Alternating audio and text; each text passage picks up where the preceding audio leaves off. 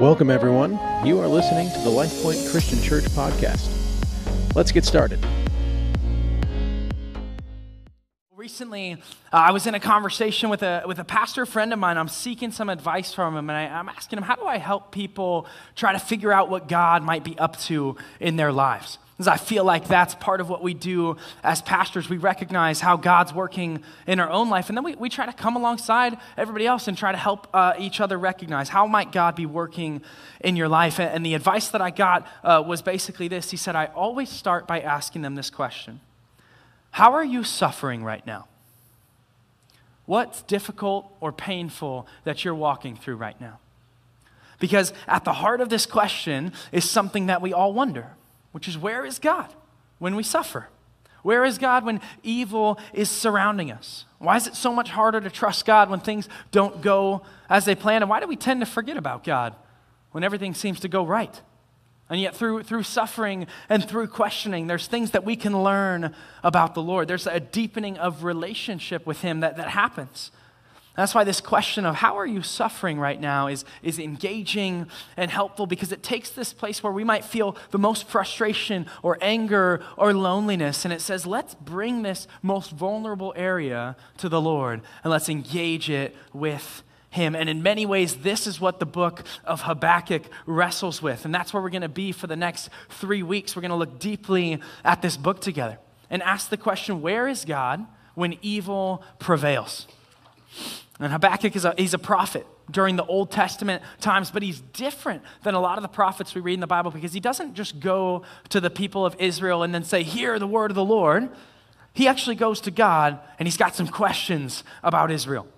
Right? He's living in a time period where Israel's living incredibly sinful and wicked lives. And Habakkuk goes to God. He wants to know, God, are you going to do anything about this? What are you going to do? He's prophesying somewhere near the end of the reign of King Josiah, around 609 BC. And in order for us to understand where Habakkuk's coming from, why this weighs on him so heavily, we first have to understand what's happening in Israel at this time. To do that, we're going to turn to 2 Kings chapter 22 and chapter 23. See, the book of Kings tells us about the rulers and the kings over Israel and how they ruled. And I'm going to save you a lot of time this morning, summarize and say it's not great. Okay, it doesn't go super well. Most of the time it's like, hey, whichever king was king over Israel, and they ruled for however long, and they did what was evil in the sight of the Lord. That's how it goes for most of the book, for many of these kings. But when we get to King Josiah in chapter 22, hear what it says about him. It says, and he did what was right in the eyes of the Lord, and walked in all the way of David his father. And he did not turn aside to the right or to the left. So somehow, in the midst of evil king after evil king after evil king, King Josiah decides to live righteously inside of the Lord. In fact, a couple of verses later, it tells us that he's actually having the temple repaired. And it's while they're repairing the temple that the high priest finds the book of the law, which would be the Mosaic law. So think 10 Commandments, first 5 books of the Old Testament. Yeah, this was found by the high priest, which means that Israel had lost it. Right? They're so far in sin, the priest doesn't know where his Bible is. Right? That's where we're at with Israel right now. And he gives it to the secretary, who reads it to King Josiah. And Josiah's response in 2 Kings 22, verse 13, he says, go, inquire of the Lord for me, and for the people, and for all of Judah, concerning the words of this book that has been found. For great is the wrath of the Lord that is kindled against us, because our fathers have not obeyed the words of this book to do according to all that is written concerning us. So Josiah recognizes that his people have been living wickedly. And in the rest of that chapter, it's going to walk through all the reforms that King Josiah makes throughout his reign as king. And when it does that, it's not just highlighting Josiah's righteousness, it's actually highlighting Israel's sinfulness. Okay, so we're going to look really quickly at chapter 23 and point out a couple of things that Josiah does as king that show us how Israel was not following the Lord. So 2 Kings 23, Israel had seemed to have set up a countless number of idols and altars and high places, which would be places of worship to the gods Baal and Asherah and Molech, as well as engaging in the worship of what Scripture calls the hosts of heaven, meaning the sun, the stars, the moon. Priests and common people alike are engaging in this kind of worship, which involved sacred prostitution infant sacrifice, dedication of animals to the sun, and that's just to name a few.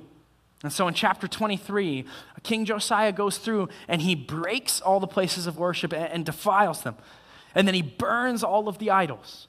And then he disposes of the priests that were involved, and he attempts to cleanse Israel of their unrighteousness. And 2 Kings 23:25 says about King Josiah, before him there was no king like him, who turned to the Lord with all his heart and with all his soul and with all his might, according to the law of Moses.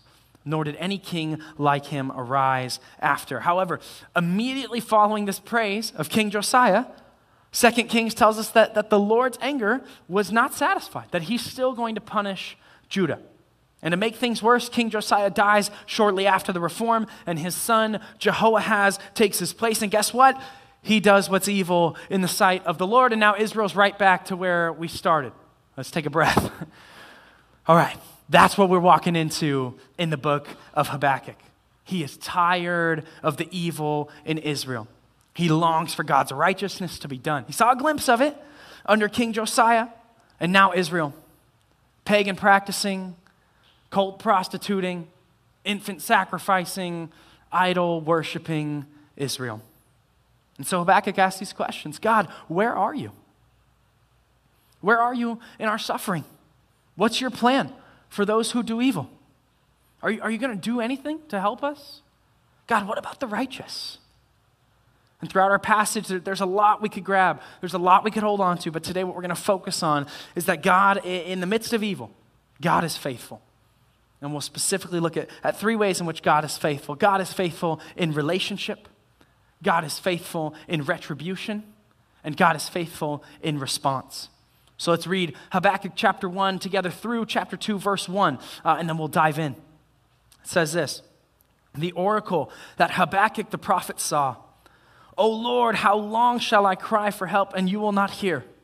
Or cry to you violence and you will not save? Why do you make me see iniquity and why do you look idly at wrong? Destruction and violence are before me, strife and contention arise. So the law is paralyzed and justice never goes forth. For the wicked surround the righteous, and so justice goes forth perverted. And God's response, look among the nations and see. Wonder and be astounded. For I am doing a work in your days that you would not believe if told.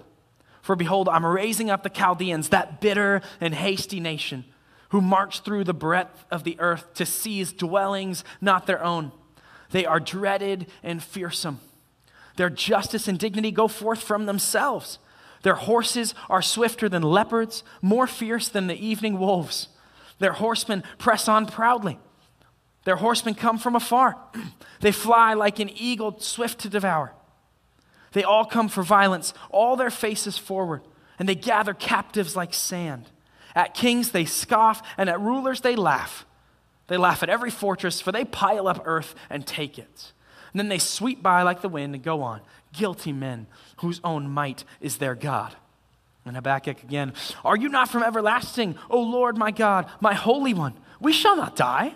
O Lord, you have ordained them as a judgment, and you, O Rock, have established them for reproof. You, who are of purer eyes than to see evil and cannot look at wrong, why do you look idly at traitors and remain silent when the wicked swallows up the man more righteous than he? You make mankind like the fish of the sea, like crawling things that have no ruler. And he, the wicked one, brings all of them up with a hook. He drags them out with his net.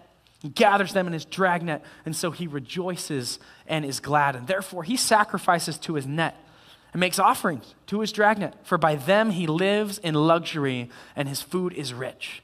Is he then to keep on emptying his net and mercilessly killing nations forever? And I'll take my stand at my watchpost and station myself on the tower and look out to see what he will say to me and what I will answer concerning my complaint. Let's pray. Heavenly Father, God, we're so grateful for your word. Lord, I pray now that you would give us wisdom as we seek to understand it. God, encourage as we try to apply it to our lives. Be with us now. In your name we pray. Amen. So in the midst of evil, God is faithful in relationship. To be faithful is to be in a constant state of loyalty and steadfastness. It's a character trait that is earned over time. It's not a title you get after one decision or a specific action. It's something about you that's developed over time. And if you're married, then this is a concept that you likely understand well. To be faithful in your marriage is not to fall asleep at the wheel and then hope everything turned out all right.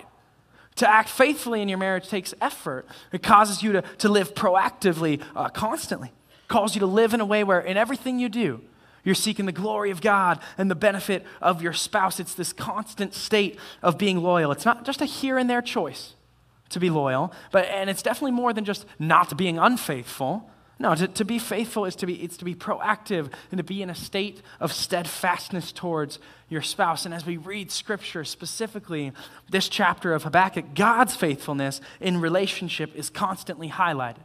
In fact, it's very rare that mankind's faithfulness to God is the point of any story, but rather Scripture focuses on God's faithfulness to us, knowing that we fall short and we get distracted and we mess up. But God, on the other hand, is a constant state of loyalty and steadfastness. No matter the circumstance or the issue at hand, He can be depended upon and trusted to do what is right and what is best in His relationship with us. And we see this in the beginning of Habakkuk so clearly.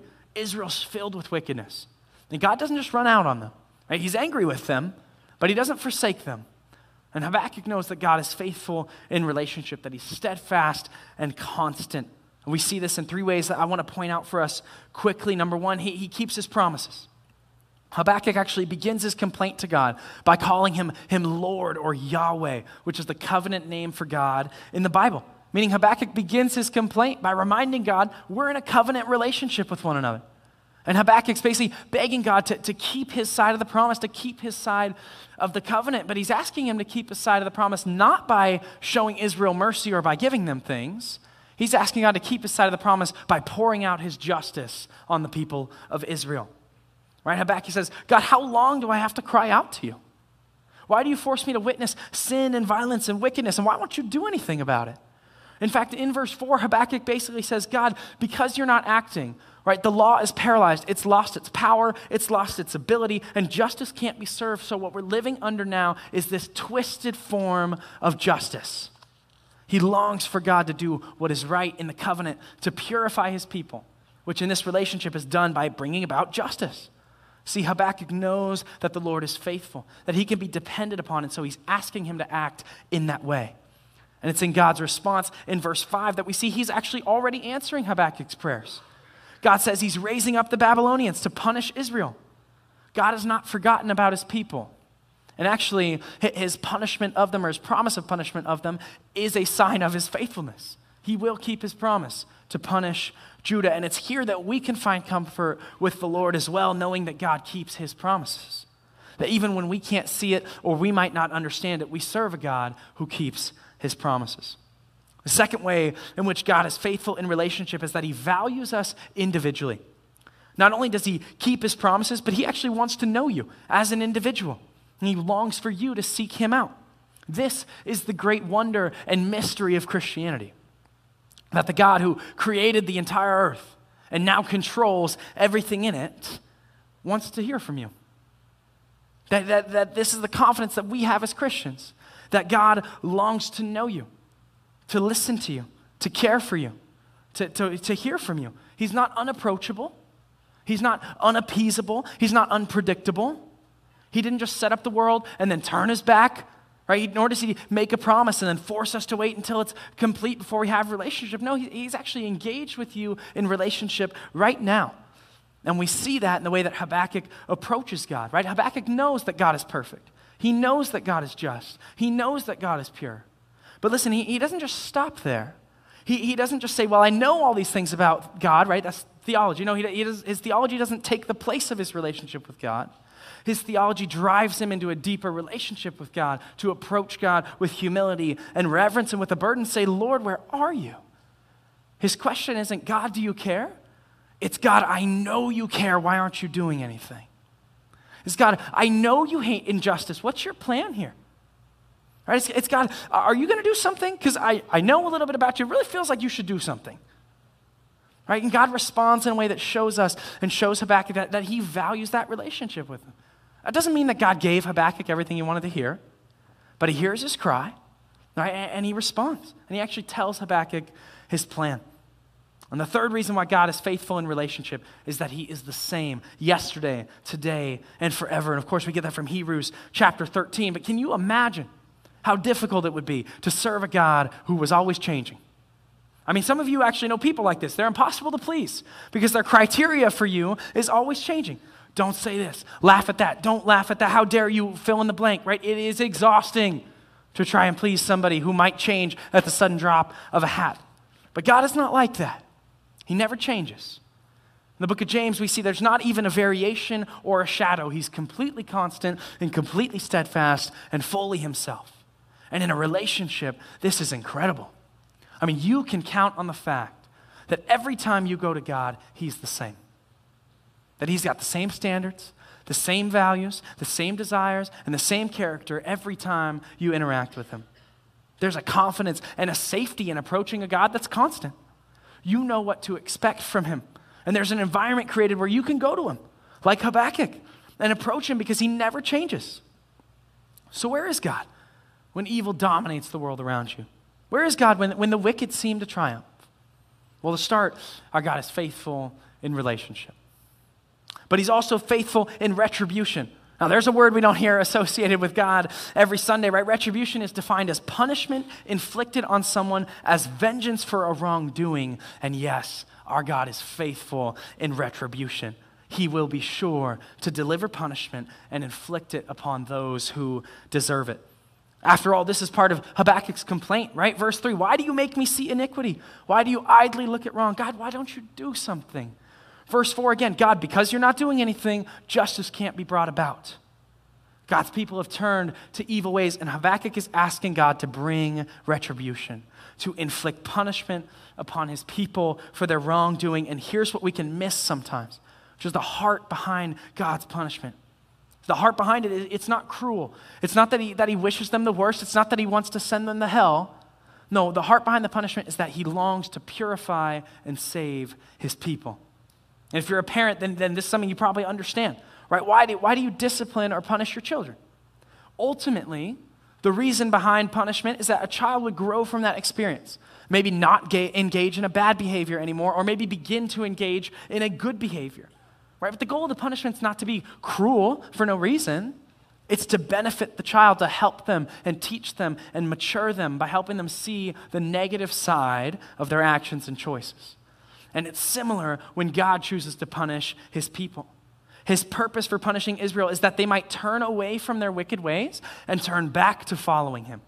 He's given Israel chance after chance after chance, and Habakkuk's now saying, God, if you don't do something, the wicked are going to prevail. And so we must remember that God punishing wrongdoing is a key part of his character. His actions and his words declare to us that sin must be punished. It's obvious that God hates sin. In our passage, Habakkuk points out in verse 13 that God can't even look at sin. He's so pure. It's completely against his nature, and this is a good thing, right? If God is truly good, then of course it would make sense that he hates all things that are evil. Now hear me on this. God is not complacent or okay with sin. He doesn't just put up with it or simply just allow it to exist and turn away from it. No, he hates it. And he will pour out his wrath and his judgment upon it. And for Christians, there's comfort in that fact. We, like Habakkuk, can look at the world around us. We can see the evil and the sin that our culture engages in, and we can trust that God is going to deal with all people in his time, but that's next week. And so as much as I would love to go into that, I've got to let Derek bring that to you next week, because the retribution that we read about in chapter 1 is not for the people out there. It's for God's people. And this is where we begin to get unsure about God's hatred of sin. See, I think we like that part of God when it involves God fighting for us or God crushing our enemies. We like God's punishment and hatred of sin when we talk about the world out there.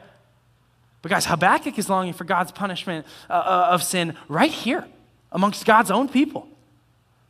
And listen, I don't think that the nation of Israel just woke up one day and there were like shrines and temples and sacrifices to all these other gods, and somebody was like, man, we look really sinful today. I don't think that that's how it happened. I think Israel got to where they did by asking some of the same questions that we ask today in our faith, maybe even some of the same questions that the serpent asked Eve in the garden, right? Did God really say? Does God really mean I can't? Does it actually matter? It's just a small lie. I mean, this sin's not affecting anyone else. Surely God didn't mean he wants me to stop. You could fill in the blank. I think these are the types of questions that we ask ourselves often, right? How can I make following Jesus fit in with what I'm already doing?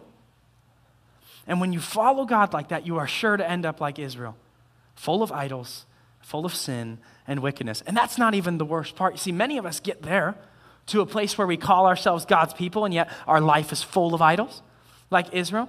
But then even more so like Israel, we do nothing to remove those idols from our lives. For some of us, it's been so long since we've heard or listened to God's voice that we actually have a hard time recognizing the idols are even there. They're just a part of life now. I mean, it's materialism or sexuality, marginalizing the less fortunate. Some of those things just become a part of how you live life. And still others of you, you know that the idols are there, but if we're being really honest, you just don't care. Like Israel, it might not really bother you that you're there. In fact, they probably make life a little bit easier for you, or they make it more fun. At the very least, they help you fit in with the world around us, and that's easier than being different. So yeah, there's some idols. There's some practices in my life that aren't godly, but it's going to be okay, right? God's a God of grace. But that's the danger that we fall into as God's people. It happened with Israel, and it happens with us today. We forget how much God hates evil. And we rarely hate the evil in our lives as God does. I mean, you might hate the evil that's done to you, but do you hate the evil that you've done to others? Do you despise the way that you've given your heart over to something other than God? Are you willing to hate and then to turn from the way in which money's completely ripped your attention away from God? Can you feel angered in the way in which this world's promise of fulfillment has stolen you away from the source of true fulfillment? Do you hate the evil in your life? And what does this have to do with retribution? Anyways, well, in verses 5 to 11, God tells us his master plan for Israel, raising up the Babylonians to conquer Judah, a nation known for their violence and wickedness and ability to conquer any city. And God's going to use them as punishment for Israel. In fact, God himself talks about how feared the Babylonians are. But he doesn't do this because he's enamored with them. In fact, the way God talks about them, we know he doesn't approve of them. But he talks about them to explain how brutal the punishment is going to be for Israel. Right? God's telling Habakkuk, look, I agree with you. My people deserve to be punished, and here's what it's going to look like. So verse 7, talking about the Babylonians. They are dreaded and fearsome, and their justice and dignity comes from themselves. Right? They follow no other rules besides what they decide is right and true. Verse 8, they've got the fastest horses and the fiercest horsemen who travel from far away just to devour those in their path. Guys, so far the judgment's going to be dreadful and fearful and fast and fierce. Verse 9, they come for violence, right? God's like, make no mistake. They gather up the ones they conquer like sand, and their intention is violence. Verse 10, they laugh at kings and fortresses because they take whatever's in their path. Hasn't been a city that can stop them yet. Verse 11, they sweep by like the wind, and then they move on. And then they worship their own strength. Their God is their own strength. Not the kind of people that you want to be enemies of. It doesn't sound like a good time. Yet this is God's chosen agent to carry out his purposes and his judgment of Israel, not because he approves of the Babylonians. That's not the point. The point is that he's chosen them because he hates the sin of Israel, and he longs for his people to see their need of him and to turn and follow him again. He's willing to give his people over to such a violent nation and eventually into exile, because he cares so much more about their holiness and their relationship with him than he does about their earthly status. He will do what it takes to catch their attention and purify their hearts. God is faithful in retribution, so you can be comforted that evil will be punished. But you're also challenged to examine yourself and to eradicate evil from your life, to hate sin as God hates sin. For he cares much more about your spiritual heart condition than he does about your earthly status. Well, Habakkuk's understandably troubled by God's response, right? I mean, why though, really? I mean, God's answering his prayers, right? Just not the way that Habakkuk imagined it. His responses in verse 12 to 16 show us he's questioning God's decisions. I imagine he was a little bit like, whoa, hold on. I didn't mean for you to use the bat. Have you heard what they do to people? Like, this isn't, God, that's what's going on here. All right, and so this brings us to our final point this morning, which is that God is faithful in response. So we'll look at verses 12 to chapter 2, verse 1, at Habakkuk's complaint to God. Verse 12, right, Habakkuk says, you are the eternal God, right? We're your people. You're not going to let us die. Oh, but you have selected them as your agent of judgment. Verse 13, you're holy, God. You won't even look at sin. And yet Babylon's going to destroy a country that's far more righteous than them, and you're going to do nothing about it? Verse 14, right, God, by doing nothing, you're making us like crawling animals with no sense of justice. In verse 15, Babylon is going to drag us out like fish from the sea with hooks in us. Right? In verse 16, their own strength, right, their net is their God. They worship themselves. Their own power and might brought them this luxurious life because you, God, aren't doing anything. In verse 17, what would ever stop them? God, if you don't step in, who's going to stop them? Are you going to let them conquer the entire world? And then he turns and he says, all right, I'll wait to hear what you have to say. Right? I say, God, I know you're faithful. What are you going to have to say to my complaint? So as we close, one thing to note, and then three quick ideas about God's response to us in prayer. First, we note that Habakkuk's biggest wrestling point seems to be God doing nothing through Babylon's conquest of surrounding nations. But what God is going to tell Habakkuk, and what we can see now centuries later, is that he actually is working. It's not that God is doing nothing.